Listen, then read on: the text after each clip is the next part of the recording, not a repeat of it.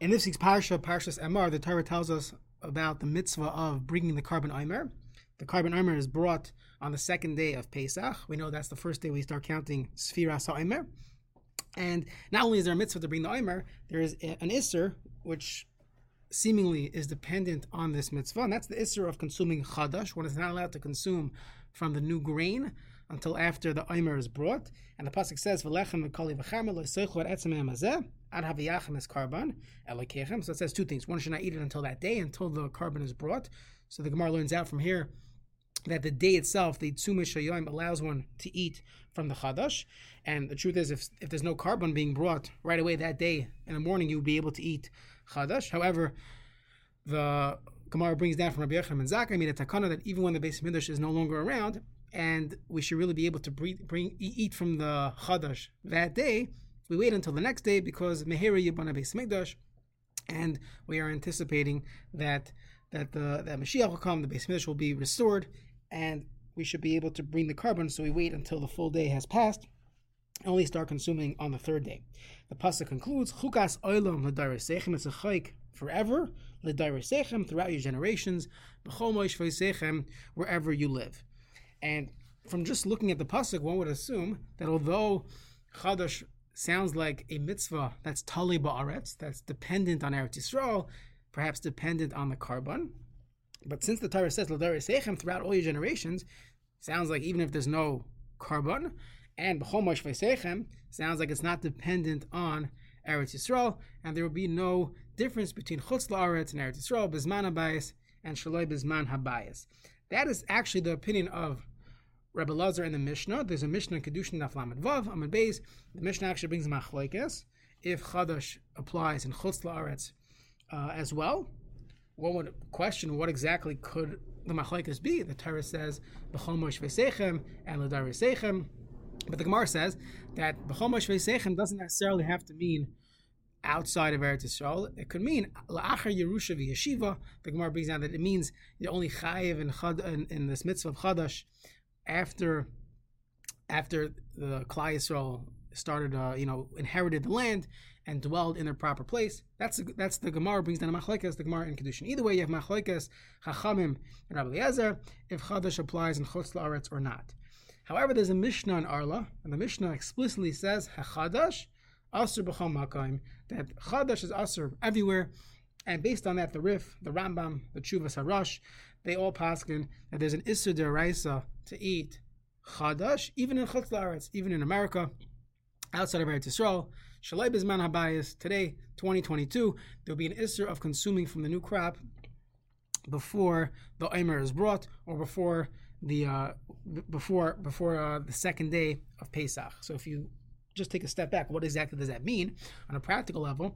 So the pasuk said lechem, and the Gemara learns out many times that lechem means chameshes mini dagon, the 5 types of grain. Here we don't care if it became bread; it just has to be one of those 5 types of grain. So let's say of barley. Barley is one of the 5 grains of wheat, barley, oats, spelt, and rye.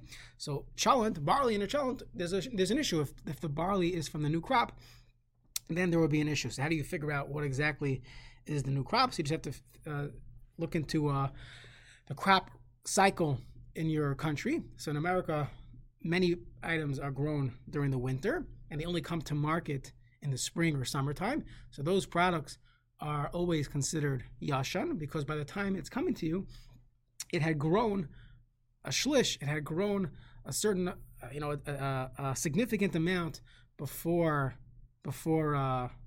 Pesach. So it already existed before Pesach. That's considered chadash before Pesach. But once Pesach comes, that's considered yashan. It has passed over a time of a carbon omer, the second day of Pesach, and one is allowed to consume it. So the truth is, from now in May until mid-August, everything in the world, not everything in the world, but everything that you'd be eating would be considered yashan. There would be no issue of chadash. What comes up as far as chadash is a spring product, a grain that was grown at the end of April, early May. That's when it was planted. It's being harvested in late July, early August, and coming to the market, late August, early September. That product is chadash. And according to the Shulchan Aruch, the way he paskins based on the Rif, Rambam, and the Rush, there'll be an Issa D'Oraisa to consume that prior to having this product, sit around until Pesach. And then after Pesach, you can eat it. That would be called Yashan. So sometimes you'll see a product that says Yashan on it. It can mean one of two things. Either this item was a winter product that grew enough before Pesach that by the time they harvested, it was no longer considered Chadash. Or this item was stored, or it's an old item. It's literally Yashan. It's old. It's from the previous year, and it passed by Pesach. So that's how you have what we call the Yashan market. Now, if someone wants to keep Yashan based on the Pesach of the Shulchan Aruch, there's different tools and things to look at. There's a Chadash guide. It's a book. There's also a PDF version online. It usually comes out in early July when the USDA updates when the new harvest took place. You can look online. These are commodities, so the government tracks what percentage of new wheat has been harvested or the winter crops. You can look online. You can see what's going on, but you don't have to do it yourself. There are people that spend 40, 50 hours a week tracking it, and they put out a book, the Chadash Guide.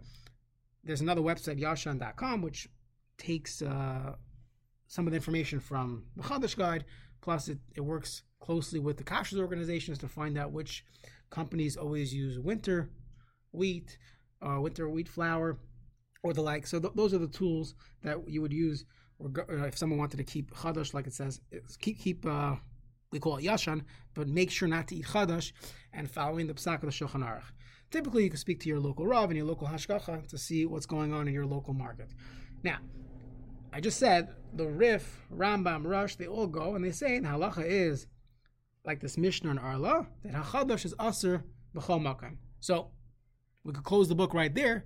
However, most of, I would say, chutzniks, most people living outside of Eretz Yisrael, your classic Yid in America, especially the Hasidim, and even many in the yeshivish world, they do not concern themselves for Yashan, especially out of town. And what are they relying on? So this is not a new shaila. This is brought in the Poskim. They discuss this because the Shulchan Aruch and Siman Reish Tzadi Gimel in Yoreh Deah and Siman Tov Peites at the end of Hilchos Pesach in Ar Chaim Sefiyot, he brings down that Chadash Aser B'chol Makom B'chol Zman Bein B'zman Habayis Shlo B'zman Habayis, clearly holding its Aser. So the first Limud Zchus is found in the Taz in Yoreh Deah. He brings down that perhaps we don't pass in like this Stam Mishnah on Arla and the Psak of Rabbi Lazar that Afa Chadash. Maybe we go to Tanna Kama, Yachad Rab Malach Karabim, and this is something that's Talei Ba'aretz. That's the Taz's heter. He says, of course, we wouldn't rely on this, but since eating bread is a Shas Chak, we could rely on the Chachamim. He also says when you have the Stam Mishnah and Achachach Machlokes, perhaps you go with the Machlokes. So even though the Stam Mishnah Arla says Afa Chadash, but you have Machlokes and Kedushin, so that would be another reason. So the first reason, which is not really accepted, not really brought down by the later Achronim, is that of the Taz, that Shas Chak, we can rely on the Machlokes Tanam. We usually don't do that, and therefore the Taz is a tremendous Chiddush. But there are three reasons brought down by the other Achronim, the Aruch HaShulchan, the Bach, and the Mishnah Berurah brings these down as well. Mishnah Berurah is found in Tov Peites on Sef Yud, and three potential heterim go like this. The Ramah says l'chayra it should be a sfek sveka. What's the sfek sveka? So the suffix like this: suffix if this grain. Let's assume we're dealing with 2022. So I'm looking at a product. Let's say September 2022. I have a suffix if this is 2022 harvest or 2021 harvest. Now, even if it's 2022 harvest, maybe it grew enough before Pesach, and maybe it didn't. So that would be a sfek sveka, and you can be making on the sfek sveka. That's the psak of the Ramah. It's a tremendous chiddush from a sfek sveka standpoint, because in a nutshell, it's really just one suffix. Is this chadash or not? Is this from this year, or did it grow before Pesach or after Pesach? It should really be one suffix. But the Ramah, in fact, says this as a limud zchus. That's heter number one. Heter number two, that the Mishnah that says Afa Chadash, that Chadash is Aser, maybe that's only talking on a Derabanan level. It's not really the same Deraisa. It's only Derabanan that Chadash is Aser. So what are we going to do with so how does it help us? We also keep Derabanans. So the Rabbeinu Baruch, brought down by the Aruch HaShulchan and other poskim, they say that, and they have rayas from the Gemara, that every time you have mitzvahs at Tluyas Ba'aretz, that there's also an Isser D'Rabbanan and a Chutz La'aretz, that's only the Aratzos that are Smuchen, the land that is in the nearby vicinity of Eretz Yisrael. Why is that? Because one can make a mistake. They have their neighbor lives in Syria, but they're living within the borders of Eretz Yisrael, so there could be a mistake. That's the Issa D'Rabbanan. So it only applies to Aratzos, to lands that are Smuchen.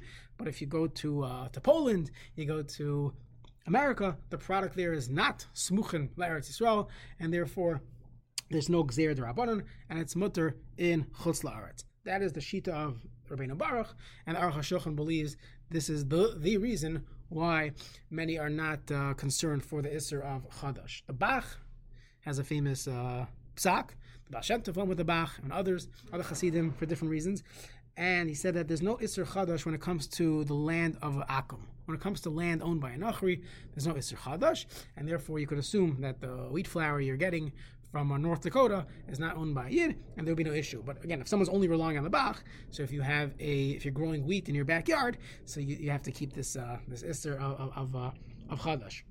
So you take these three reasons, Svek Sveka, perhaps only Aratzos HaSmuchen Eretz Yisrael, and there's no concern b'shel Akum.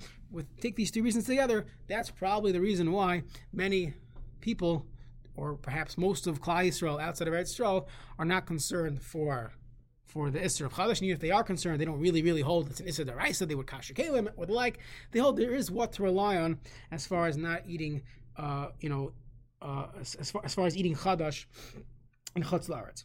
However, I would point out from the Bir Halacha, he says that these kulas do not really add up, especially because the Shulchan Aruch clearly says it applies even in Chutz La'aretz. It's based on the psak of the three greatest Rishonim, the Rif, Ramam, and the Tshuvas HaRosh, and therefore the Mishnah Berurah says really one should be machmer if it's a Shas and Chak, or they don't have the ability to only eat what we call Yashan.